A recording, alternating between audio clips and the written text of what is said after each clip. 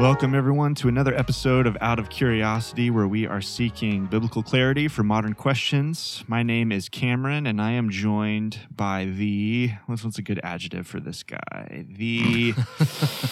Oh, that's a terrifying prospect to say. Wrestling. What adjective would people use about? You know what? I want you, wherever you're listening, pull over your car, pause the podcast, and email us. What is your preferred adjective for Garland Autry? And I commit to using that adjective on the next episode. It'd be fun to just do if one bucket positive, one bucket negative, and see which one would weigh more at the end of that one. I have my bets. I can tell you that much. We'll let the people decide. Well, hey, we are, so it's another heavy one. Our question is this: is violence ever okay for a Christian? Are Christians ever justified in the use of, we might say, violent force against other people? And it's a perennially live topic because we live in a world where even if you're insulated, if you feel a little bit insulated in, say, a relatively affluent American suburb or whatever, you're still going to encounter it from time to time. You're going to encounter it in the news. And that news as well reminds us that most of the world is like embroiled in incredible violence almost all the time. If you're one who doesn't personally encounter it often, you are in a minority. We're sitting here right after the mass shooting in Maine that's just taken place. We're sitting here after Hamas's attack of Israel and the gearing up conflict that's happening there in Gaza. It's just everywhere. And this podcast, we want to be very clear, is not reacting to those events. But yeah, gosh, who knows? Even as we're recording this, what we know is some horrific tragedy is happening, and we may or may not hear about it in our sort of mainstream news, even right now as we're recording this. So it's live, it's pervasive, and it's really hard. It's so complicated. I can almost guarantee that this episode will not be satisfying to almost anyone. Yeah. It's a good start for it. Yeah. Let's at least drop the bar as low as we can. If you're looking for satisfaction, you can just click off now. Yeah. Here's the hard thing. We've had this one on the, to your point, we've had this one on the, the list to do for a while now. And here we are coming to the time to do it. And it brings up the idea that there's no time to do this that doesn't seem reactionary. Because last night, as we're recording this, today is the 26th of October. This will come out, I'm sure, in a few weeks or whatever. Last night was the Maine shootings. And I knew we were going to be recording this today. And as I thought about it, I thought, well, should we not, given the timing, should we not record this? Will it seem reactionary to that? And then my next thought was, well, this tragically is too frequent these are too frequent of occurrences. Yeah. We'll never be able to record it because of just what we see in our world. And I guess we'll also have to, before we dive in and look at passages in a minute, we'll also have to recognize that the world that Jesus walked in, the world Jesus lived in, was a world ruled by an empire that had a lot of really good things it brought to the world, the Roman Empire. But it did a lot of those good things on the back of a great deal of atrocities, as empires always do, and as global world superpowers always do. And so slavery and violence and execution and crosses and war and bloodshed and conquest. And that's the world that Jesus grew up in. That's the world that Jesus lived in. And ultimately, and maybe horrifically, shockingly enough, I know it's familiar, but we can almost sometimes forget it, that's the very world that caught up with Jesus, and he was put on an executioner's cross. And we sometimes, I think, because of familiarity, especially Jesus followers, can just forget that. The violent, humiliating, shameful death that Jesus experienced, we can sometimes almost be numb to it and just forget what that was, what that meant in the ancient world.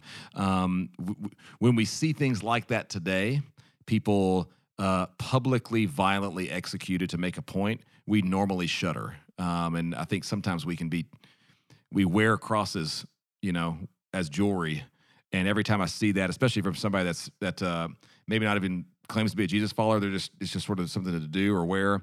It always upsets me almost a little bit because we don't think about that. Yeah. So we really have come out of the gate strong here, and this is a heavy one before we even dive in. And so, again, you're correct. I think we're going to leave a lot of stones unturned. We're just fair warning you on this one. And so there's going to be some really hard questions, I think, that this will bring up. And I don't have a good answer for those questions. But I think this gives you something to have to maybe think through, and maybe a particular lens by which you'll have to maybe make some of those other decisions on some big questions. So we go back to the beginning. I think looking at the story of the Bible, God designs a world, creates a world, and fills it with His goodness and beauty. And the idea for humanity, we're given a really cool job, a really cool vocation, which is to experience God's goodness, to walk with Him, to experience that generosity of God, and then to take it out into the rest of the world. That's the mandate, the job description for humanity. Is what we're supposed to do and be. And it's got a great, amazing high calling, and it comes with a responsibility. And we see in the story of the Bible that humanity, instead of receiving what God had offered to us, we decided to take. We wanted to take power, happiness, define terms on our own hands and on our own terms, and we call that sin. We call it the fall of the Bible. And it's not maybe it shouldn't surprise us, but the very next story in the Bible after the fall of Adam and Eve, from the garden story, maybe it shouldn't surprise us. The very next story is the violent murder of one brother to another. That's how the Bible opens. Here's what you're supposed to be. Here's what you're called to be, and here's what you've become. Here's what you've made this world into. Not just a few verses later, we have Lamech bragging about his mass vengeance. Yeah. Some people say they killed their 7. I've killed 70, bragging about victory and conquest and death. It seems to be the way of humanity. It seems to be what sin does to us. And as we approach a question like this, we're gonna go back to an episode that we recorded a few episodes back. I think we called it Does the Bible, or Can the Bible Inform Modern Ethics? I think was the name of that episode. Yeah. And we said at the very end of that one, if you haven't listened to it, go back and listen. We said at the very end of that one that episode becomes a grid, we might say. It's a strategy for looking at questions like this, ethical questions, and determining answers to it. So if you haven't listened to that one, go back and listen. And we're going to be channeling a scholar who wrote a very, very fascinating book called The Moral Vision of the New Testament. It's by a scholar named Richard Hayes, New Testament scholar. And his methodology, his grid, is just really, really helpful. And his grid is this. We start with the exegetical work. Exegetical means we get into the texts themselves. What did Jesus say according to the gospel writers, or what does Paul say? And we look at those texts and take them seriously. Then we have to do the synthetic work. That's reading across the pages of the New Testament. If we want to see a moral vision of a moral, maybe a moral imperative, and we want to answer that according to the New Testament, well, we start with text, then we read across the pages of the New Testament. Then the hard thing is, this is where we're going to leave a lot of stones unturned. We have to bring that, this is called the hermeneutical task, or the interpretive task, we might say. How do I interpret that moral vision in my world? I usually call it crossing the bridge. I've got to go from that world on their side of the bridge, first century Roman world, to my world, 21st century American world. And then the last task is the practical one. Just now what? What does that look like? And in this one, we're going to look at just a few passages, and many of them are famous. I'll have you read them, so go ahead and get your Bible ready if you got one. We're going to start with the words of Jesus and go to a famous passage, but this is going to, I think, tee up for us this picture of the moral vision of the nonviolent Christian response to violence and oppression. When we ask a question, is violence ever okay for a Christian? That's an impossible question to answer. What we might begin with, though, is saying the moral vision in the New Testament is for Jesus' followers, his community, to respond nonviolently, even to the most wicked aggression and persecution or oppression. Where are we getting that? Okay, let's start here with Jesus. Matthew chapter 5, it's the Sermon on the Mount. And Jesus, he is something in somewhat of a new Moses, giving a new law to the people of Israel, and by extension, any who would come and follow him. Matthew records Jesus, just like Moses, giving instruction on a hill, on a mountain, giving them the ethic, the picture of what kingdom living looks like. And there's a lot of debate on how to interpret the Sermon on the Mount, but at its essence, that's what it's doing. And most Christians would acknowledge then in that kingdom, in that announcement of that kingdom, with that vision of the kingdom, it also then applies to those that follow him as king, including non-Jewish Christians like you and me. What does he say in regards to this question? Matthew 5, and read for me, it's a lengthy section, chapter 5, 38 to 48, that whole section, all 11 verses. Okay, this is from the New American Standard Bible. You've heard that it was said, an eye for an eye and a tooth for a tooth. But I say to you, do not resist an evil person. But whoever slaps you on your right cheek, turn the other to him also. If anyone wants to sue you and take your shirt, let him have your coat also. Whoever forces you to go 1 mile, go with him 2. Give to him who asks of you, and do not turn away from him who wants to borrow from you. You've heard that it was said, you shall love your neighbor and hate your enemy. But I say to you, love your enemies and pray for those who persecute you, so that you may be sons of your Father who is in heaven. For he causes his sun to rise on the evil and the good, and sends rain on the righteous and the unrighteous. For if you love those who love you, what reward do you have? Do not even the tax collectors do the same? If you greet only your brothers, what more are you doing than others? Do not even the Gentiles do the same? Therefore, you are to be perfect, as your heavenly Father is perfect. Okay, so there's a lot in there, obviously. But if we take the Sermon on the Mount and Jesus' teaching, and we apply that as his vision for the city on a hill, what is his kingdom supposed to look like? There's not a lot of wiggle room in there. I mean, what Jesus presents is, in the face of even hostile oppression, all these concepts of those who would slap you and those who would make you go a mile. A lot of this is in the context of a situation where you have Roman oppressors who can do and force you to do certain things, and they can mistreat you. In response to all of that, Jesus gives commands like, do not resist, turn the other cheek, give to them even if they've taken from you, pray for them, love your enemy. When you read the passage, Jesus seems radically committed to a different way to be human. When humans say, "I will get mine," you take from me, I must take from you. It necessarily creates all the stuff that started this episode, all this pain and hurt and violence that we see in our world. And I think Jesus came offering a way to do life that would be upside down from everything else in the world. And part of that is the way that we respond even to hostile aggression. And so we're going to have to start there with just a picture of Jesus. Then when we consider the nature of Jesus as he demonstrates this, it is very, I think it's maybe apparent to most, maybe not. It seems at many turning points in the Gospels that Jesus at least has ways out of the violence that's committed against him, namely the cross, the beating and the cross that he experiences in Jerusalem. It seems as if he's got some ways out. He could run. He could probably tone some things down. He could just avoid Jerusalem that week. And yet, and if he's the Son of God, he probably has power, potency miraculous to stop it on his power. own. Yeah, he could do many things. And in fact, he will even say at one point, I could call angels down. Like I could make angels come and stop this. And yet, when we see Jesus staring down violent, oppressive, torturing, and eventually execution, it's an unjust, horrific tragedy. But he does not respond violently. He actually models what we just read in the Sermon on the Mount in a way that is, of course, we believe atones for our sin, but in a way that sets the pace for us of what radical nonviolence looks like. he says it in Matthew 5, and you go, well, that's a high bar to jump across. How far would he want me to go?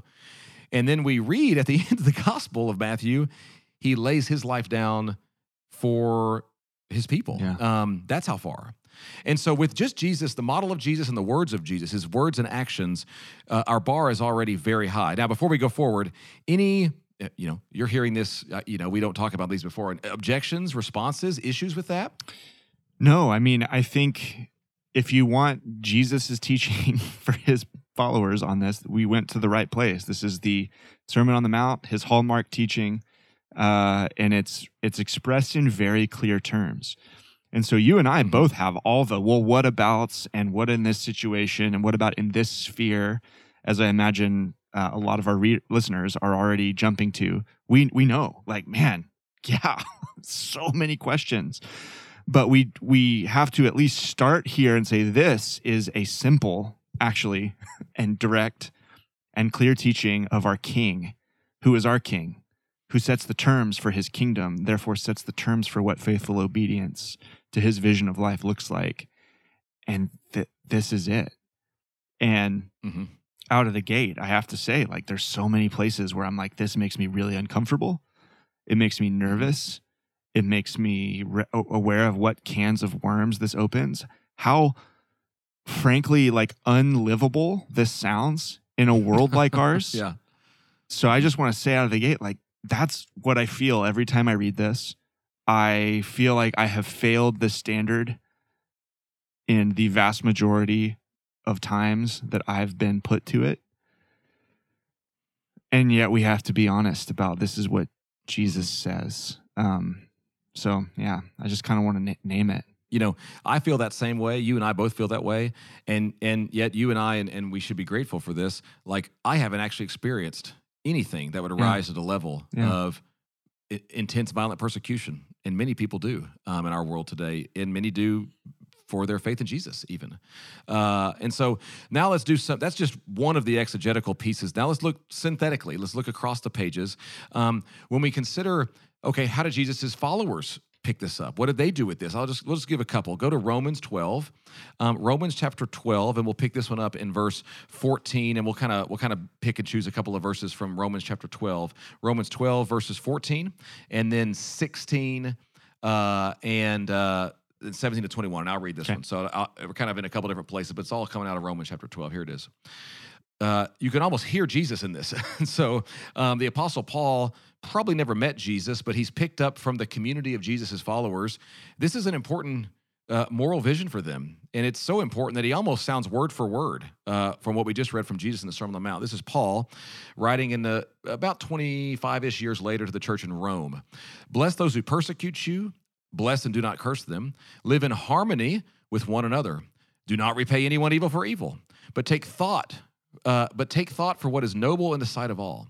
If it is possible, so far as it depends on you, live peaceably with all. Beloved, never avenge yourselves, but leave room for the wrath of God, for it is written, vengeance is mine, I will repay, says the Lord. No, if your enemies are hungry, feed them. If they are thirsty, give them something to drink. For by doing this, you will heap burning coals on their heads. Do not be overcome by evil, but overcome evil with good. All right. Now we have we're looking synthetically. And again, I don't see in this all my but what ifs or but what abouts. I actually see, again, this same moral vision on display here. Go to 1 Peter chapter 2. Got it. 1 Peter 2, and read for me 11 and 12. 1 Peter 2, 11 and 12. Okay. Beloved, I urge you as aliens and strangers to abstain from fleshly lusts which wage war against your soul. Keep your behavior excellent among the Gentiles, so that in the thing in which they slander you as evildoers, they may, because of your good deeds as they observe them, glorify God in the day of visitation. Peter will continue after that. That's the setup. And then later on, again and again and again in the letter to 1 Peter, he will say very radical things like, hey, when you are abused, you actually get to be like Jesus. Hey, remember, he was abused. And don't be surprised at it, but don't repay. Be like Jesus. He commands us to look to Jesus, who, when he experienced unjust violence, responded by praying for his enemies and blessing them.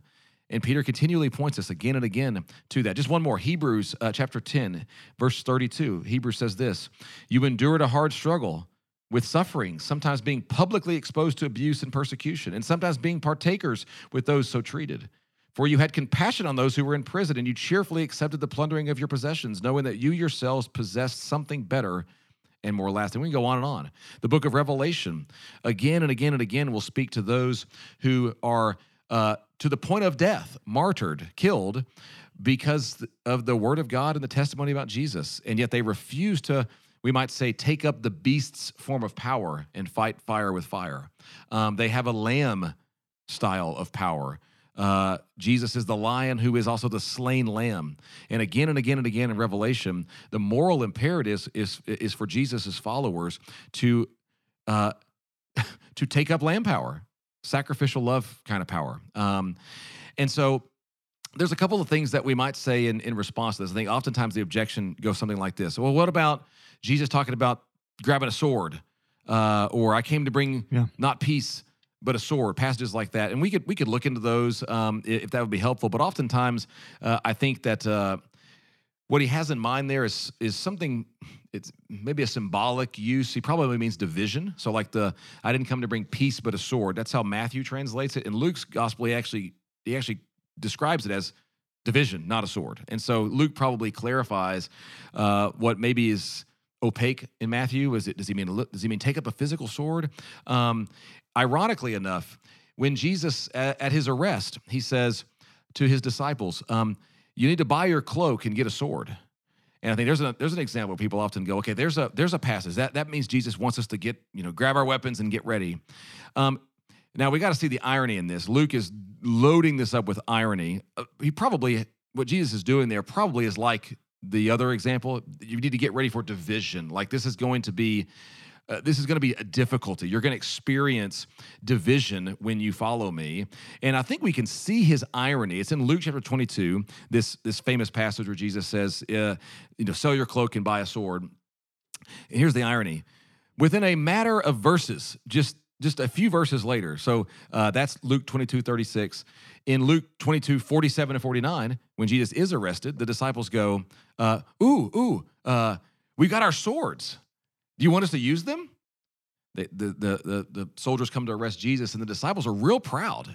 They have said, they heard Jesus say, buy the sword, you're going to need a sword. They go, look, we've got swords. And then when the soldiers come to arrest Jesus, they go, look, we got our swords. This is right. Should we use them now? And Jesus, not only does he instruct them not to, but when the soldier is attacked by one of his disciples, Jesus restores his wound and rebukes the disciple for doing it. We actually have in the middle of all that Jesus looking at them when they show their swords, and he goes, this is my paraphrase, he goes, man, that's enough of that. Come on. So I think that we're supposed to see the irony in that. Following me will cause division. It will make them want to arrest or persecute or hurt you. Respond to it like I do. And what we see is him restoring even the soldier that comes. And so that the action of Jesus actually, I think, clarifies the earlier statement of Jesus in that passage. It makes it, I think, a little easier to figure out what he's doing there. We got to see the irony. So what might we say? Our question is violence ever okay for a Christian? And I think, that's probably how it's normally asked. Let me give an answer that goes something like this. It's hard to answer that question. And we'll give a caveat just a second. But the moral vision, the clear moral vision of the New Testament, both from Jesus and his followers, both in word and in action, is that Christians would wholly adopt a posture of nonviolence, even in the face of horrific persecution and oppression, unjust persecution and oppression, that Christians would respond nonviolently. Now, we did a couple episodes before on, is a God of judgment a good news for the world? Does it lead to violence? Those actually would be helpful. Yeah, those would be good episodes as a companion to this one. Here's why. You made the argument in one of those episodes that, and Paul says it in this Romans 12 passage, that the only way to adopt that posture is to have a Christian theology that understands that ultimately God will bring justice to the world, and ultimately even our bad, worst things, God has sought to restore in Jesus and will. It is only that kind of a hope, only that kind of an understanding that I think enables somebody to truly be nonviolent, to truly respond that way, the recognition that God ultimately will bring justice. So thus, I don't have to take it into my own hands. If somebody's listening to this and you're a skeptic out there, or maybe you're just not a Jesus follower at all, I would actually, I would ask you to answer maybe a really difficult question. If you are committed to nonviolence, on what basis do you see justice coming into the world? On what basis do you have an idea even of justice? How will justice ultimately be divvied out? What is your hope? What is the basis of your hope for that justice? And frequently, people committed to nonviolence find themselves struggling with it when they actually get down to facing real, difficulty and oppression. You pointed that out with that Miroslav Volf quote at the end of one of those episodes. So the clear moral teaching, the clear moral vision of the New Testament seems to be a commitment to nonviolence on the part of Jesus' followers in his community as a way to be that city on a hill. Yeah. Now, that leaves us with some hard questions. And so let me just ask you, how would you, in response to all this, how would you answer or articulate or think through a question like, okay, what if somebody attacks me? Or what if somebody is attacking somebody in my family? And let's just, I think that's the first question, people want to ask on a response to this is, okay, but what about I'm defending someone, or I'm defending someone who's helpless, or I'm helping someone? How would you respond to that? And I'll say I could very well be wrong on this. This is an area of so much. It's so hard and it's so complex that I still very much feel like a novice in working through these issues. And it'll probably be obvious in my response. But to set up an answer to the question, I think you have to put two biblical values in tension with one another. First is everything we've been saying. We respond to aggression with peace and with love. We don't return, violence for violence. But another biblical value is the defense of the defenseless. So I think in one way it's easier to think about if someone's coming at me, I can understand my role is not to return the same sort of thing back that they're coming at me with, and that's complicated too, how you do that. But then you think about, what if someone is coming to attack a vulnerable child, my family, my wife, my kid, my friend? What if someone is coming after the vulnerable in society, which across the Old and New Testament seems are near and dear to the heart of God? Specifically, you think about the quartet of the vulnerable in the Old Testament. You think about the poor, the widow, the orphan, the immigrant. These are groups that are consistently, like, Israel was meant to take care of them in the Old Testament under the Old Covenant.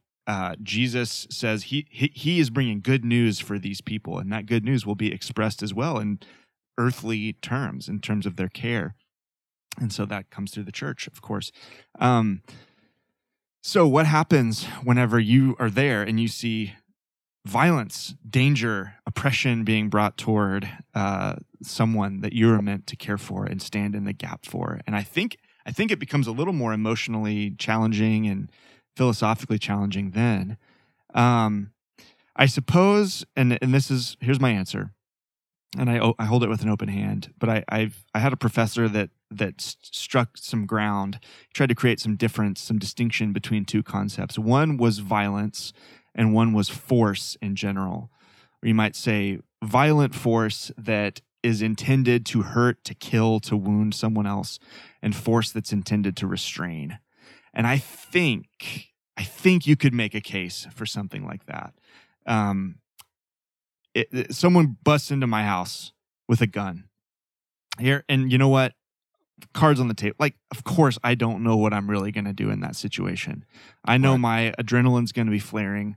I know that what is most precious to me is being threatened. So who knows? What I hope in the clarity of this moment is that I would rush to the defense of my family.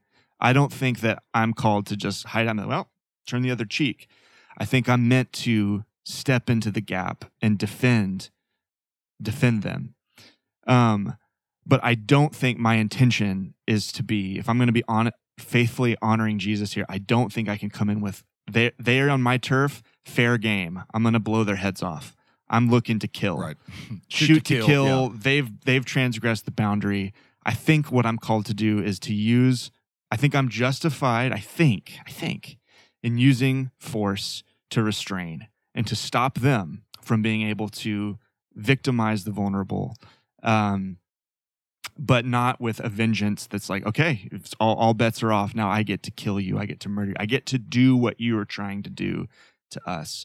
I think my hope would be a restraint that could result in, yes, them being stopped, the police coming, taking care of them. And I know that's so, what if they have guns? What if? Mm-hmm. And so there's my principle. And I pray to God that I'm not in that situation. But that's where I'm at right now on the question. The best part of what just happened is I gave you no time, no prep.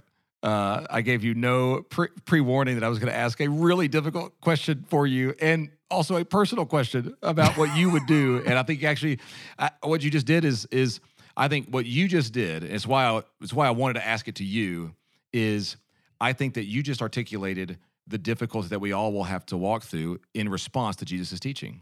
Is, okay, let's take an issue or a question, in this case, somebody rushes in your house or something like that. How would I go about, under the teaching of my King, responding to something like that? How would I frame that? And even just you articulating that and kind of wrestling through it, even on the spot just now, I think that's the kind of good thinking, the kind of careful, hopefully Holy Spirit-inspired, scripturally based way of doing life that we all are called to do. And so, again, I don't have a good answer either. And just like you, I usually say, I don't know what I'd do in the moment. I don't know what I would do in the moment. This produces other massive questions. There are soldiers that Jesus blesses and addresses in the Gospels that seem to come to faith in Jesus, Roman soldiers even. And he doesn't look at them and go, well, you can come follow me when you give up your job. This brings up questions about, is it okay for a Jesus follower to be in the military or to be a soldier? And I don't have a good answer for that. Jesus doesn't tell them to quit their jobs. How would that inform how you did that job? That's a hard question. I don't work at the military. I work at a church. And that's a hard question. What about a police officer? And so I think this is a really important question that I think too often, and we're in different parts of the country. I'm in the South. I'm in a red state. And there's a whole lot of bluster oftentimes about, even for people that are Jesus followers, my turf, actually driving, this is, you are from here, but I bet this never happens there. I drove down kind of one of our main streets in my town just this morning, coming here to do this recording, and a guy with a truck with a Semper Fi flag and a Confederate flag hanging off the back and a gun, like a shotgun hanging in the back of the truck. And that's not all that unusual. So I'm in a part of the world where I think there's a lot of sort of braggadocio about, they come on my turf. And I think if you're a Jesus follower, you're going to have to be much more nuanced than that. You're going to have to take seriously the teachings of Jesus. And I think what is interesting is because America has largely not had religious persecution, at least against Christians, in most of its history, I think American Christians haven't had to wrestle with this that much, really, if we're being honest. And even the quote unquote persecution Christians do experience now, it's nothing like violent persecution almost always that a lot of Christians experience in the world. And so we can almost dismiss a question like this as it's not important. I know what I do. And there are real Christians all over the world right now who are trying to follow Jesus, who this is the most pressing question they have in their life. And it's a matter of life and death. It's a matter of going to jail or not. And on their behalf, this is an important question to ask and answer. And I will say, just to our, if you're an American listening to this, and it has been yet you're not experiencing anything like that. The way you respond, the way we respond to a culture that's becoming increasingly hostile towards Christianity, this is going to be these will be some of the principles we'll have to take. And I think this sort of angry, yelling, power grab, some cases even violent. I mean, there are Christians that have taken up guns and gone and shot people in the name of something they believe in. And I think Christians in America, we're going to have to increasingly learn the way of Jesus on this. And I think sometimes our vitriol, anger, fighting fire with fire, it isn't the way of Jesus, and it betrays in us a fear and an anxiety and an anger, and really a failure to trust what Paul says there in Romans chapter 12, that we do have a good king and he will bring justice, but it's not ours to take, and we can trust him on that. And I know the issues are thorny, and I know even the Christians doing that sometimes feel like they're defending the defenseless. But these are the kinds of conversations that I think are important for Christians to have. This is what we do on this podcast, is try to help you begin thinking through some of these questions. And again, I don't think either one of us have the point-by-point answer for these, but this will give us something to think about. I just talked for a while, and what I want to know from you is reactions or pushback or clarification, something that you think would help somebody listen to this. That's a good question. I don't necessarily feel any pushbacks right now. I think it, where my biggest questions are, and this is, I don't know, I almost feel shame admitting this. Like, I've already said a version of this, but I think Jesus' teaching in the New Testament ethic is pretty clear. But then whenever you get into the chaos of real world living in the fall life, so much of it just instantly seems untenable. And I'm viewing it in my own life as a place where, like, I'm just really uncomfortable with the teaching of Jesus. Mm-hmm. And it's like a discipleship issue for me, where I'm like, okay, I know what he says, and that can't be right. You know what I mean? If I'm honest with myself. And so I guess I just want to name that. I want to submit to Jesus. I want to be ready and willing to come under what he says. But I still feel this tension of like, but what about this? What about this? Mm-hmm. Surely there's some other way. And maybe there is. I don't know. That, I've got a stack of books I've read on this subject. I've got a stack of books I'd like to read on this subject to keep going deeper. It's just so hard. But it's not the kind of thing that you've already said this, most Christians in the world can afford to be like, I'll kind of get there when I get there. You have to make a decision now because your child has just been killed, or whatever. Like, what are you going to do? So I think I'm being honest that I feel stuck. I feel inadequate. I feel unfaithful in parts of this. There's some repentance I think I need to do. There's more thinking I need to do. There's more praying I need to do. And I just say, God, have mercy. Like we need the Lord's help so desperately to live as he calls us to in a world that is so broken and so full of sin. So I don't know. That's my, that's my emotional reaction to what. Yeah, you're getting the raw versions of both of us in this episode of Out of Curiosity, and good. I mean, that's good. I think you and I are trying to be disciples of Jesus, and oftentimes it is uncomfortable. As you were talking, something else popped into my brain. His teachings on money made me uncomfortable. Yeah, as an American, and yes, the teachings of Jesus will make us uncomfortable, and I think that acknowledging that, and then saying, okay, I want to be faithful to my King, and I'm right there with you. I feel the same way, and so I actually really appreciate you sharing that. I think it helps us see that we do want to be faithful to Jesus as our King, and sometimes, man, we don't get it, and we're doing our best. And I hope that's a good posture. That's what we hope is the posture of this entire podcast, is we just want to be faithful to Jesus in the Bible, with our script, with our Bibles open, and we want to do our best. And we don't always have the answer. And I think that's kind of the tone and tenor of this podcast as a whole, and then this episode especially. So if you've got follow-ups on this one, next step questions, what abouts, or you just want to process, let us know. You can obviously, if you know us personally, you can text us or call us, but you can also go to OO Curiosity on Instagram and send in a message. Let us know if you want to follow up on this one. But we wanted to lay out, the moral vision here for Jesus' teaching on nonviolence. And then, we're going to have some discussions. I think people need to think through this. And so we're going to leave it in your hands. If you're a Jesus follower, with the Spirit of God, the people of God, and the Word of God to guide you. And if you're not a Jesus follower, then Jesus offers a breathtaking and beautiful picture of humanity. And then he goes and lives it out in a way that's radical. And I would invite you just to maybe, again, if you haven't done it ever or in a long time, just read the teachings, the words and actions of Jesus, and just see what he's about. And it might surprise you. So with that in mind, as always, we thank you for listening and joining us on this episode of Out of Curiosity. Thank you for listening to this episode of Out of Curiosity. If you found it helpful, please consider leaving us a review and sharing it with a friend. To suggest a topic, reach out to us on Instagram at OO Curiosity. We'll see you next time.